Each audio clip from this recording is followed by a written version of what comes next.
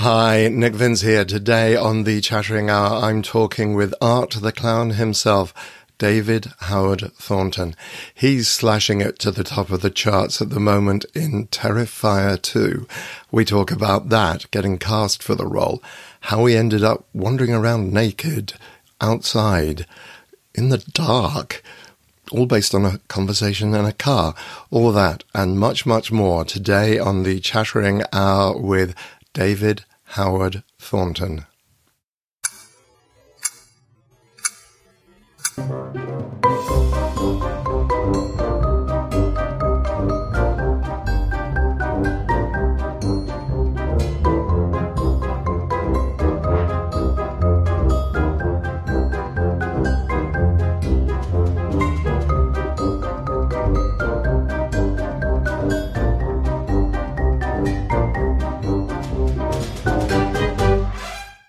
And we're back with David Howard Thornton. As I say, he really is storming up the charts in Terrifier 2 as Art the Clown. We talk about that, the first film, his love of comics. Let's get to it.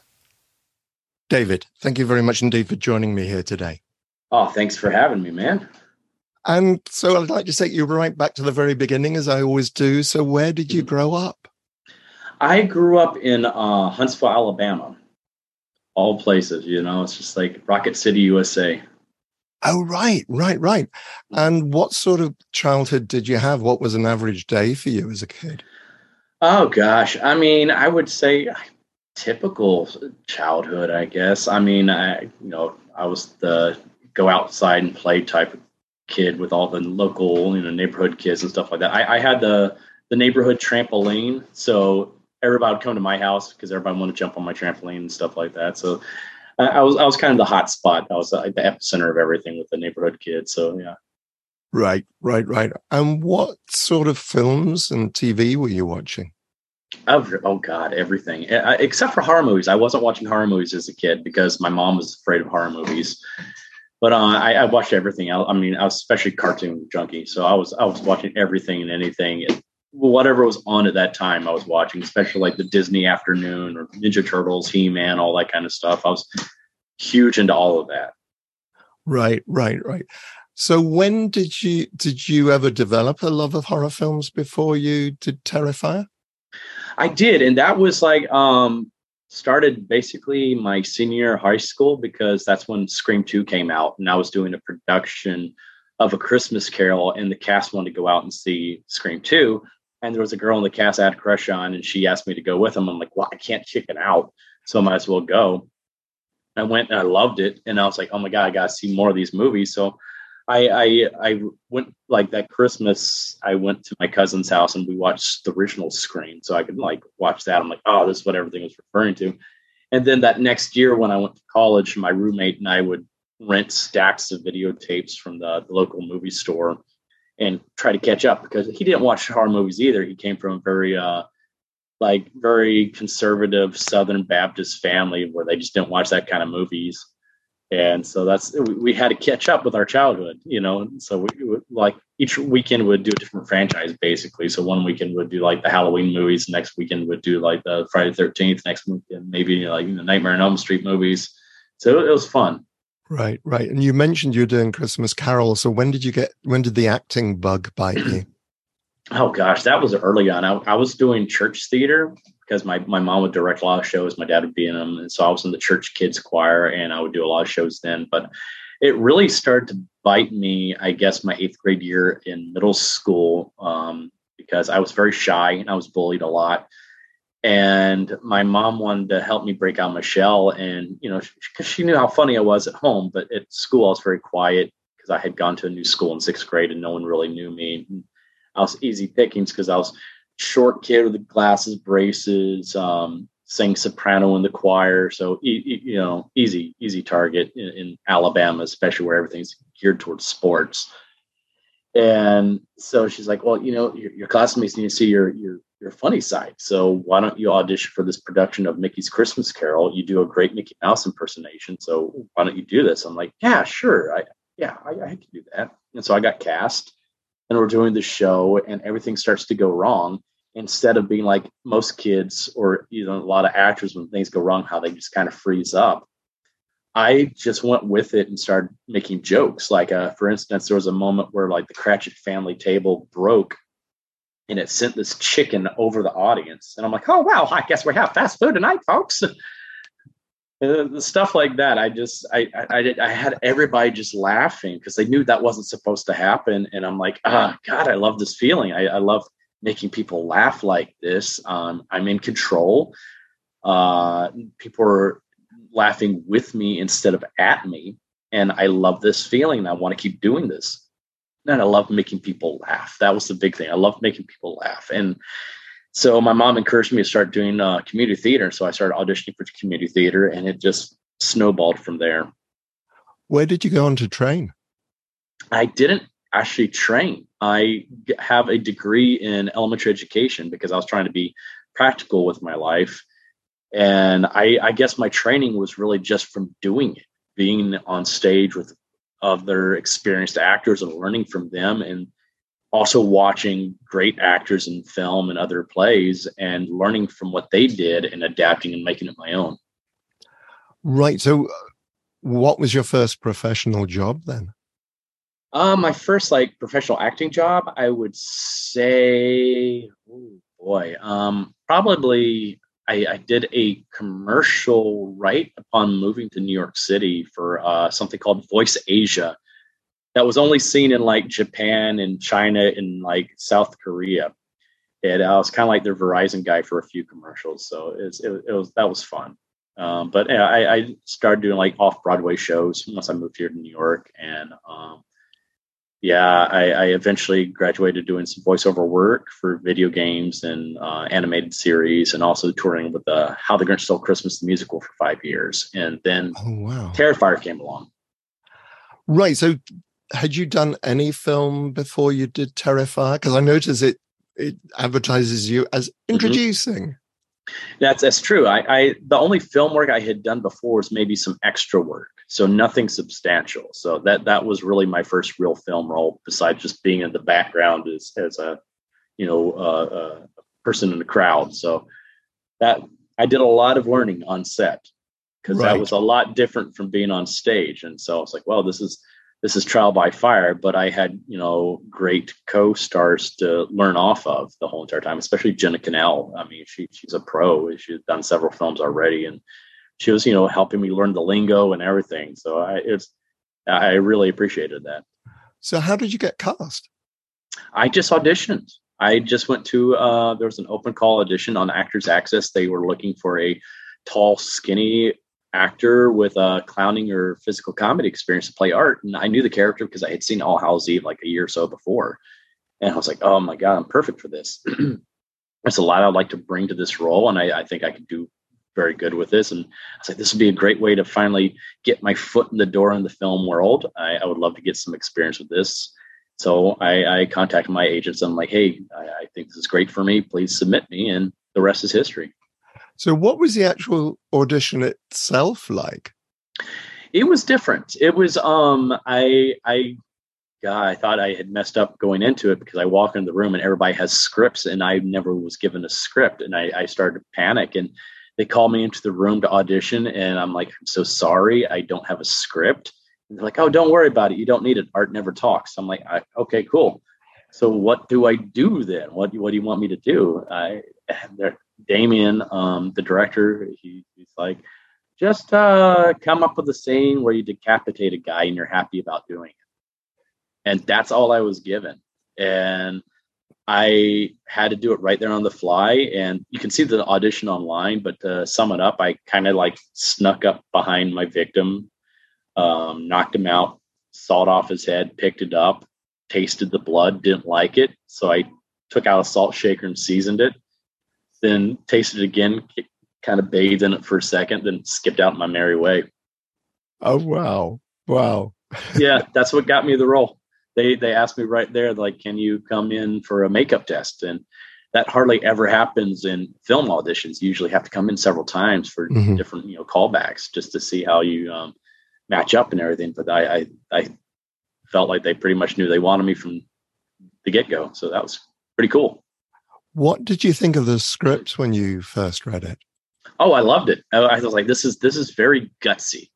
No pun intended, but actually pun intended, I guess you could say too. But it's because I had some questions though, because I saw how descriptive these kill scenes were, and I'm so used to most horror films where they do it all off screen. Basically, you might see the first strike and then cuts away, and that's not how they were described in these scenes. And I asked Damon, are we actually going to film this? And he's like, yeah, we're actually going to film like the hacksaw scene. He's like, yeah, we're going to film this. I'm like, oh wow, yes, this is going to change the game. I think this is going to get people talking, because you don't see those kind of kills in horror movies anymore. And I was very excited. Right. I have to say, watching the film, I kind of feel that Art cheated, because it's supposed to be splatter, stalk and slash, according to Wikipedia, but he gets out a gun. That's not fair. Oh, well, why should he play fair? That's how I look at it. He's the bad guy. He doesn't have to play fair. And plus, I love that we're breaking a lot of conventions there too, because that shows you right then and there that from that point on, you don't know what to expect from this guy. He can do whatever he wants to, and he might just kill off who you think is the final girl right there in the middle of the movie, pull a psycho on you. And I love that. And plus, he doesn't really use the gun just as, just shoot, bang, you're dead. He uses it to just maim his victim, and he obliterates it, just like totally disfigures her face with this gun. So that's what I liked about it. What was the toughest part of filming? For the first film, I would say it was definitely the hacksaw scene. The night that we did all this stuff with Catherine, because that was a very dangerous stunt to do. We were really hanging her upside down naked, and that room was maybe 20 degrees that night because there was no heat in there, and she's covered in all that blood, and that's miserable enough. But she's hanging upside down. That's very dangerous to do to a person. So we'd only let her hang upside down for upwards of maybe 40 seconds, and then we'd have to swing her back up. So we basically had like 30 seconds to film each time, and so it was very stressful because we wanted to make sure she was comfortable and safe, but also to get what we needed to get. And it was a very stressful night just trying to get through all of that. Right. Because you also were wandering around more or less naked as well. Same night? No, that was a totally different night. That was actually, we filmed the stuff with Catherine at a totally different time, like about 2 months later, because we changed locations. But the night that I'm walking around naked, I felt sorry for everybody in the cast and crew. I was like, I'm sorry you have to see me in this state. It's like no one signed on for this. No, because that wasn't even written in the script to be that way. That was like a few days before we filmed it. Damien and I are in the car, on the way to set. He's like, Dave, I got this crazy idea. I don't know how you're going to like it, but I think it'll be really cool. And I'm like, okay, so what is it? And he's like, why don't, because in the script, Art was just going to wear those body parts over his costume.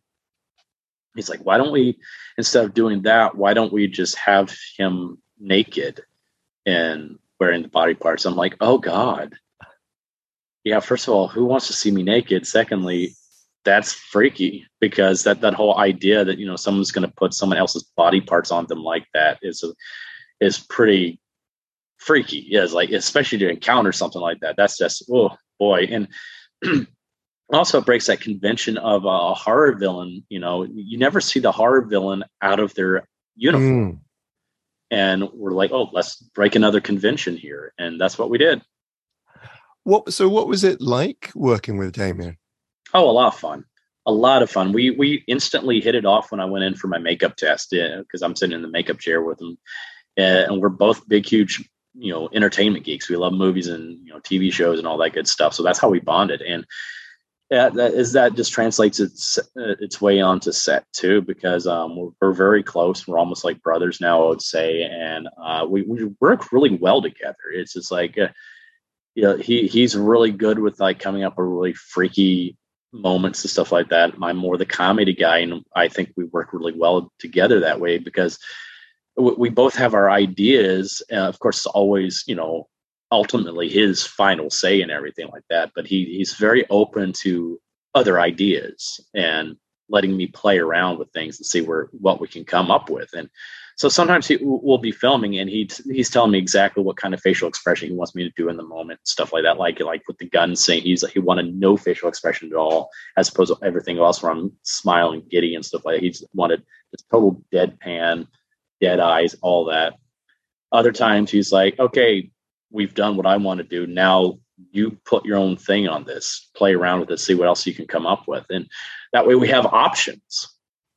So he sees what works in the moment. Sometimes it's better to have a little bit of humor in the moment. Sometimes no humor. That's fascinating. It's not often you find a director who's willing to do that. And to be honest, who has got the time? Because mostly they wanted to get everything in the can in as few takes as possible. It is so true. So what sort of budget was the first film then? Oh, it was much lower than I thought it was. Like when Damien told me the actual budget, I couldn't stop laughing for several minutes because I'm like, how did we do what we did on this budget? And I thought it was at least $500,000. That's what I thought. Because, I'm so used to like most Hollywood movies, even low budget movies are made for at least $1 million. Mm. And he's like, oh, no, not even close. I'm like, well, what is it? He's like, $35,000. We made Terrifier 1 on $35,000. Wow. Yeah. Wow. Yeah. That's insane. And now part 2 we made for about, I don't know the actual numbers. He hasn't told me, but I know at least for like $250,000. So that's still insane when you consider all things what we've done in part 2, especially because part 2 is so much bigger. And that just shows you the talent of the team we have involved, that we can make a movie that looks like it's cost several $1 million on less than $1 million, less than $500,000. It's just the dedication and talent of the team involved. So when did you first become aware of how art was impacting audiences? Oh, I would say probably at our first convention, which was even before we released on Netflix. I think that's when we're kind of going, hey, we might actually have something here, because there were a lot of vendors there that had their own pieces that they were selling of art. And then we saw some cosplayers going around as art, and we had people with tattoos, and we actually had someone get a tattoo at that first convention. And I was like, you don't see the same kind of reaction to other horror films of that time. I wasn't looking around and seeing merchandise from other recent films back in 2018. I'm like, I think we might have something here. It's kind of resonating with people. And then when it released on Netflix, that's when it really picked up, because, so many more people had access to it, and different celebrities started tweeting about it. And that's, that just brought us to a bigger audience. And that's when we really saw it snowballing. Oh, cool. Yes, because I think I remember when I first met you, as I say, it was at a convention. I thought, I keep on seeing all these people walking around, or I think that is when you really know that people are interested in it, isn't it? They walk around with it. So, what about Terrifier 2? When did you know that Terrifier 2 was happening?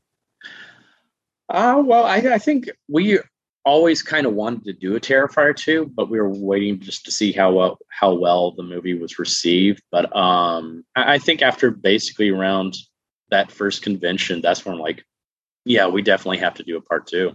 And especially once it released on Netflix, we're like, and Damien started writing the script around that time. Yes, and I understand from what I've been reading again on Wikipedia that this was based on an idea that he had some time ago. Mm-hmm. But I presume you were held up by the pandemic, were you? Oh, we were. That sucked, because we started filming late 2019. We're only supposed to have like a 3-month film schedule, and we're near the end. We had just a few more kill scenes to do and some other smaller scenes to do, and then the pandemic happened, locked us down. We had just finished doing the big clown cafe scene the week before the pandemic hit. So we're very grateful that happened.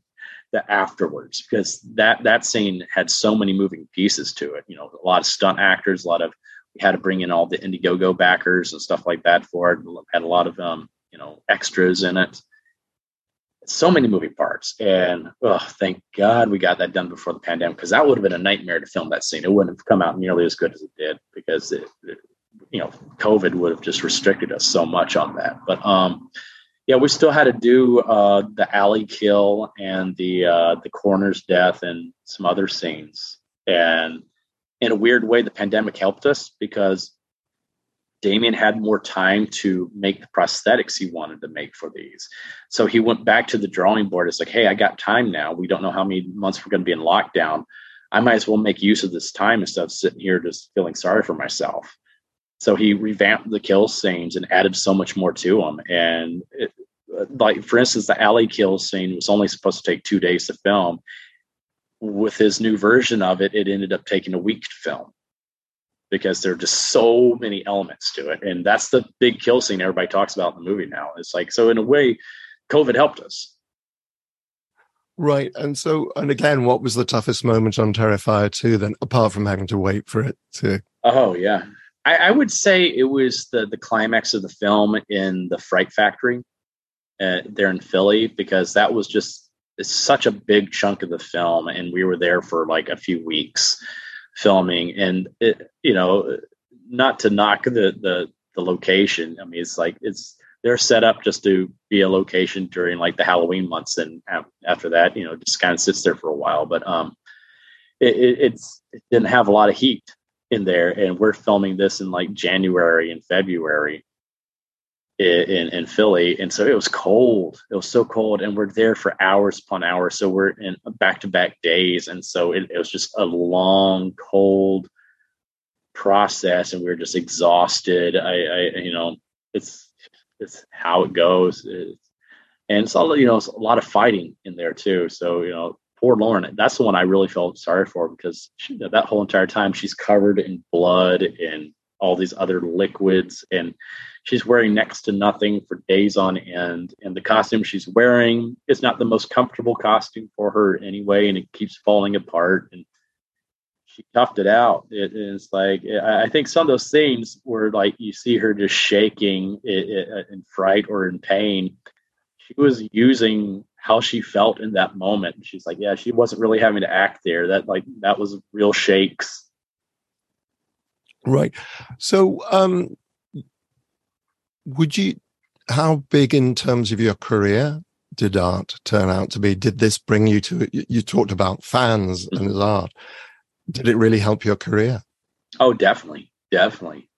I mean, I was waiting tables when Terrifier 1 came out, and that was kind of a very surreal thing, going to work and people treating you like crap all day, just because they don't have enough ranch on the side of their salad. And then you go home and you have fan mail you're answering. I'm like, this is so weird. This is so weird. And once I started doing conventions, I was like, I don't have to wait tables anymore. And so that changed everything. And, I started getting offers from other people, to do films. And it just started snowballing. I think now with Terrifier 2, that's really, the dam is starting to break career-wise, for not just myself, but for Lauren and Damien as well, especially. It's just like, because now we're getting recognition from outside of the indie community. Now Hollywood has taken notice of us, because we've been breaking records left and right that it's been unheard of in this, this genre and this industry. Oh, that's brilliant. So what else have you been up to? Between doing Terrifier 1 and Terrifier 2, what other things have you been doing? For one, I've been working on another project with a lot of the Terrifier team called Stream, with Mike Levy, who plays Exterminator in Part 1 that I decapitated, and he's also the AD for Part 2. He's the director for Stream, and we have like tons of like horror alumni in this movie, like Dee Wallace, Jeffrey Combs, Danielle Harris, Tony Todd, oh God, Daniel Roebuck, Terry Alexander, Tim Robbins. It just not Tim Robbins. I can't remember. Tim Reed, not Tim Robbins, but God, decongestant brain. But so many other names too I can't even mention yet. So That's been nuts. We're almost finished with that. I think I have maybe like one or two more scenes to film with that. We started filming that during COVID as well, and we had to take some time off to raise a little bit more money because we got a little bit ambitious with it. But also, I have another film coming out in December that I filmed earlier this year. It's a Christmas horror movie called The Mean One, where I play a parody of a very popular Christmas character from a very popular Christmas story here in the United States. And it's pure camp, pure silliness. It's going to be fun. So we're releasing that on streaming platforms for free on December 15th. And then I start working on a new movie called The Dead Place sometime early next year. And we're doing an Indiegogo campaign for that right now as well. So if you can contribute to that, that's awesome. We really appreciate it. And we're going to have a lot of fun with that. Bill Oberst Jr. is going to be in that as well. Papa Corn. So you're going to have Papa Corn and Art the Clown in the same movie together, which is kind of exciting. So, yeah. Oh, cool. Now you've done theatre, TV as well, and Yes. film. Do you have a favorite of those three? Oh boy. Forms? That's a tough question because I also do voiceover too. And they're all different things. Like voiceover I enjoy because I don't have to worry how I look. I don't have to worry about memorizing anything. I just go in there. I have a script in front of me. I can just play around and be wacky and crazy and stuff. I did a bunch of silly voices and play characters I could never play live because, I'm a skinny guy. I usually can't play big, huge, muscle-bound men, but I played some of those in some video games and stuff like that, which is crazy.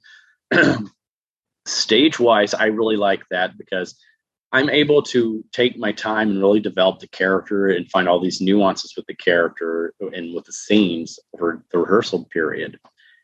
And I love having a live audience. So especially with comedy, this is very important because it helps with timing. You know what's working, what's not working. You get that instant feedback. You know if the joke's working or not. And I love having that energy to pull off of with the audience as well. So I love that.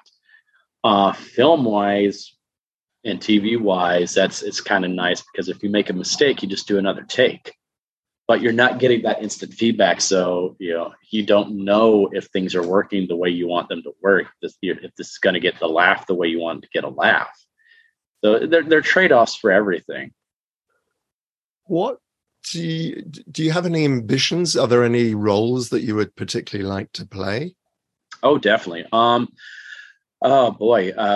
Like one I've been wanting to put out in the universe really recently is because I know the Duffer Brothers are doing a live action version of this anime series that I love, Death Note. And I would love to play Ryuk in that. I think that I love that character so much. I love a chance to tackle him. Stage wise, I'm still always putting this out in the universe. I want a stage adaptation of A Nightmare Before Christmas so I could play Jack Skellington. And plus, I just think that would just be an amazing thing to see on a stage. I think you could do some really cool things with puppetry and stuff like that. And I love that kind of stuff. I'm a big tech guy. I love puppetry and cool special effects on stage right there in front of an audience. I think that's so much fun to do. Otherwise than that, I would say my biggest ambition is to play the Joker live in a live action version. I played him on a YouTube series years ago, a fan made series, but I really want to do it legit. And a movie would be fun, but I would really love to do it on a TV series, live action, and that way I can spend a lot more time with the character because I feel like Hollywood has never done the Joker justice live action wise. Like Jack Nicholson and Cesar Romero, the closest we ever got to a comic book accurate version. And it just seems like they keep on getting further and further and further away from what was in the comic book. And I want to bring it back to basics and give bring the Joker from the comic book to life. Well, that's interesting because I'm immediately thinking of The Killing Joke. Yes. Is that the sort of character you're talking about? Oh, yes, very much so. That is like my favorite graphic novel. I've memorized a few of the monologues from that just for fun because I just love the way he's written. I love Joker's dialogue. And that's one of the things I think Hollywood keeps on messing up about the character. They forget how much this character is a master wordsmith. He loves to play around with the English language and he loves to monologue. And he's just so charismatic. They're now trying to make him just so creepy. And I'm like, no. He doesn't try to be creepy. that's too obvious. That the creepiness comes from what he does, his actions, his charisma. Is like, that's what I think adds to the real creepiness of the character. He doesn't try to be creepy. He just is. Interesting. Very, very interesting. Were you big on comics growing up? Oh yes, very much so. Very much so. Yeah. That's thanks to my dad. Really? What did your dad? I meant to ask what your folks did. My mom, before she was pregnant with me, was a special education teacher because my sister's mentally and physically handicapped. And when she got pregnant with me, she's like, I want to focus on, raising my son and being a mom for a while, because she was getting fed up with the education system. My dad was a NASA engineer. He worked on the solid rocket motor for the space shuttle mainly. So yeah, I really don't know what he did, because he would try to explain it to me and it was engineer speak, and it was just like, yeah. So were you a DC person or a Marvel person? I would say I'm more Marvel, but I'm a big Batman guy. Right. Yeah. But I think Marvel is so much better with characters. Like Batman, I love because of just Batman and his rogues gallery, but Marvel is so good at capturing what really makes people tick. They understand the mindset of the everyday person. You identify with a lot of the heroes in those stories, like Peter Parker. I identified a lot with Bruce Banner as a kid because I had a chemical imbalance problem. So I had a hard time controlling my anger, and I would like rage out, and like I would black out in a rage sometimes as a kid when someone provoked me. And so I identified with Bruce Banner that way. I was like, oh, I understand why he has these two different sides to him. And I love that. And Peter Parker, he's your everyday, geek. Everybody loves the guy. It's like you identified with him. He wasn't some rich guy or some alien from another, planet. This is a guy trying to get by on his own. Even though, yeah, he's a superhero, he's still trying to make ends meet. And that's what I thought was really intriguing about him. Then, of course, you have the X-Men that, goes into like civil rights. That's a great take on the civil rights movement, especially at the time that it came out. And it's like Marvel always seemed to have its finger on the pulse of culture at the time. Yeah. I think that's why I tend to like the Chris Claremont X-Men.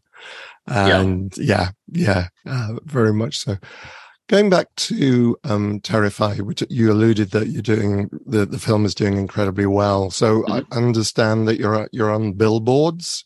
We have the Clown on billboards. I know. I don't know about like billboards, but I know we're on like posters at movie theaters and stuff like that, which is insane to me. I love that. I know some people put us on like murals outside of buildings. They've drawn some things, which I think is really cool.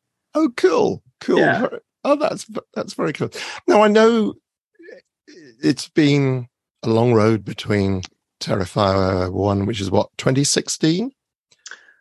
Yeah, we had a rough cut come out in 2016, but we officially released the movie in 2018 because we added some stuff. We added like the corner kill of the corner scene at the end of the movie and the decapitation of the exterminator. Right. How much? Now, I know you were very good about promoting the film, the first film at conventions. How much do you think that helped lead to Terrifier 2? I think it probably helped a lot because it helped build awareness. And I think also with Damien and I, we were very interactive with our fans. And I think that's what really helped everything, because it's the fans that really made Terrifier 2 possible. I mean, they primarily funded the whole entire film. And then even with the release of it, it's been word of mouth. You hear what's going on right now with all these, people, all these different legit, news sources talking about Terrifier 2 because people are passing out and puking and stuff like that. And a lot of people think that's just our publicity team. We don't have that type of budget. That has all come from the fans. from just them going out, seeing the movie and tweeting their experiences. And, they've seen such and so have this experience of the movie, and they tweet about it. And it has just snowballed from there. And then, like, because the fans were tweeting stuff, media started to pick up on it. It's like, what's going on with this? And that's why we went from being in theaters for just 3 days, because we were supposed to be a special event. Now we're going into our 4th weekend, and we've expanded to over 1,500 theaters now, which is insane. We were only supposed to be in 500 theaters. Wow. Yeah. I mean, 500 is a big number to begin with. But when you compare to like all the other movies that are out there that are, 3,000 plus theaters, 4,000 theaters, we're up there in like in the box office, the top 10 in the box office this whole entire time. And we've increased every single week, even though we've been in sometimes less theaters.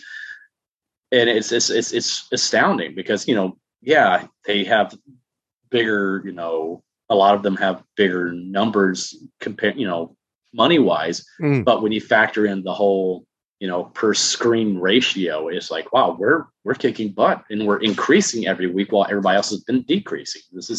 And it's because of the fans. It's the fans just keep on talking about the movie, and they keep going back to see it again, which has been astounding. I've seen so many messages, people, oh yeah, I'm going back for my second. I'm going back for my third time. I'm like, that's insane. It just shows the power of fan base. That's what it is. Yeah. Yeah. It's brilliant, isn't it? It's really wonderful when you've been, terribly supportive of the Hellraiser franchise over the years. Yeah. It's so true. And I think it's beautiful because this has not been produced by the Hollywood machine to be this way. You see so many of these other movies where they just pump stuff out and, try to shove it down your throat the whole entire time. This is just been purely organic and created by the fans themselves. So there's a greater love for this, I think, than a lot of the other things that are out there that might be succeeding more than we are. It's crazy. That's brilliant. That's wonderful here. That's really, really good. It's mind blowing. It's mind blowing. Absolutely mind blowing. Okay, well, I'm going to take us completely away from Korea and so on. Okay. I'm going to move on to a section now called The Luggage in the Crypt. Okay. So as I mentioned to you earlier on, basically the idea is I'm going to give you a huge Great Pyramid. You can take into it whatever you want. What film might you take with you into the afterlife? Ooh, I would probably take the movie Who Framed Roger Rabbit with me, because that's my favorite movie of all time. I can watch that movie over and over and over again, and I'm always finding something new that I enjoy with it, something I didn't notice before. I've seen that movie well over 20, somewhat 30 times, and I still have fun watching it every single time I watch it. Yes, my only connection to Roger Rabbit was one of the girls I was at drama school with. She ended up by going with one of the animators on Roger Rabbit. Oh, that's so cool. So I got to see I got to go to a cast and crew screening. Wow. It was the cast and crew screening in London because, of course, it was all done over here. Yeah. It's amazing. I'd seeing it up on the big screen, and it's just like, what on earth is going on? Oh, it's a movie that that type of movie is never going to be made again. Yeah, it's its own special thing, and I hope no one ever tries to remake it or make a sequel, because it just will not be the same. It will not capture that same magic that movie had. There's just something special about that film. Yeah, I think I even had a T-shirt at one time that said, "I'm not bad. I'm just drawn that way." Yes, Jessica. Yeah. I just thought, that's superb. What about a book? Ooh, book-wise. Now, is it just one book, or could it be a series? Well, it can be a series. I'll give you a series. I'll go with a series then, because I know this would take forever, because there are at least 30 some odd books in the series I've been reading for a good decade or so. It's the R.A. Salvatore Drizzt the Dark Elf series. Oh, I've not heard of this one. Yes, it's a great fantasy series. It's just so good. I could go on and on forever about just how well written this series is, the characters and everything like that. If I've been reading 30 plus books in the series, it tells you how good it is. Wow. And just give me the title again. It's R.A. Salvatore. He's the author, and it's Drizzt, Drizzt, the Dark Elf. It's a whole series, yeah. Oh, cool. All right, I shall look forward to. Oh, yeah, that sounds absolutely fascinating. I'm a big Terry Pratchett fan, so I like fantasy. Oh, I love Terry Pratchett as well. Good Omens. Oh my god, I love that book. Love that book, especially.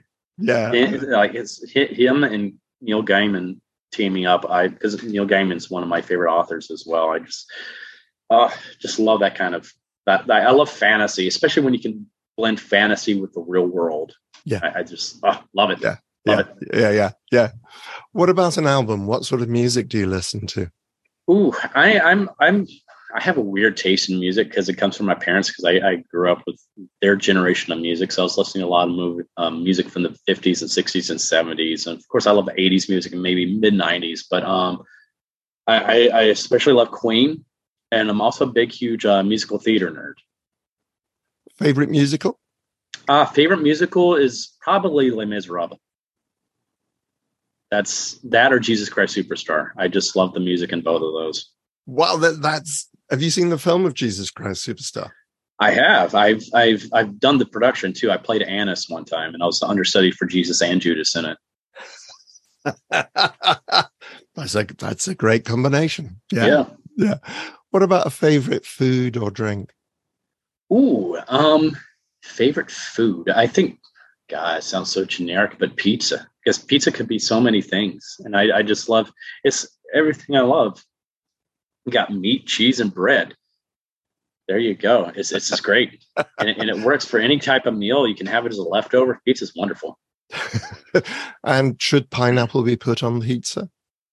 I don't like it on pizza, but if someone else wants to do it, it's their prerogative. I just don't care for it. But whatever works for you, you do you. Because I worked at a few pizza places, and we would make some wacky pizzas. We had this one place I worked at called Nick's Pizza, which no longer exists. But we had a pizza called the Hangover Pizza, and it was a pepperoni pizza, and it had a really good crispy pepperonis on there. So that was what I liked about it. But we also put shoestring fries that were really crispy and hot sauce on it.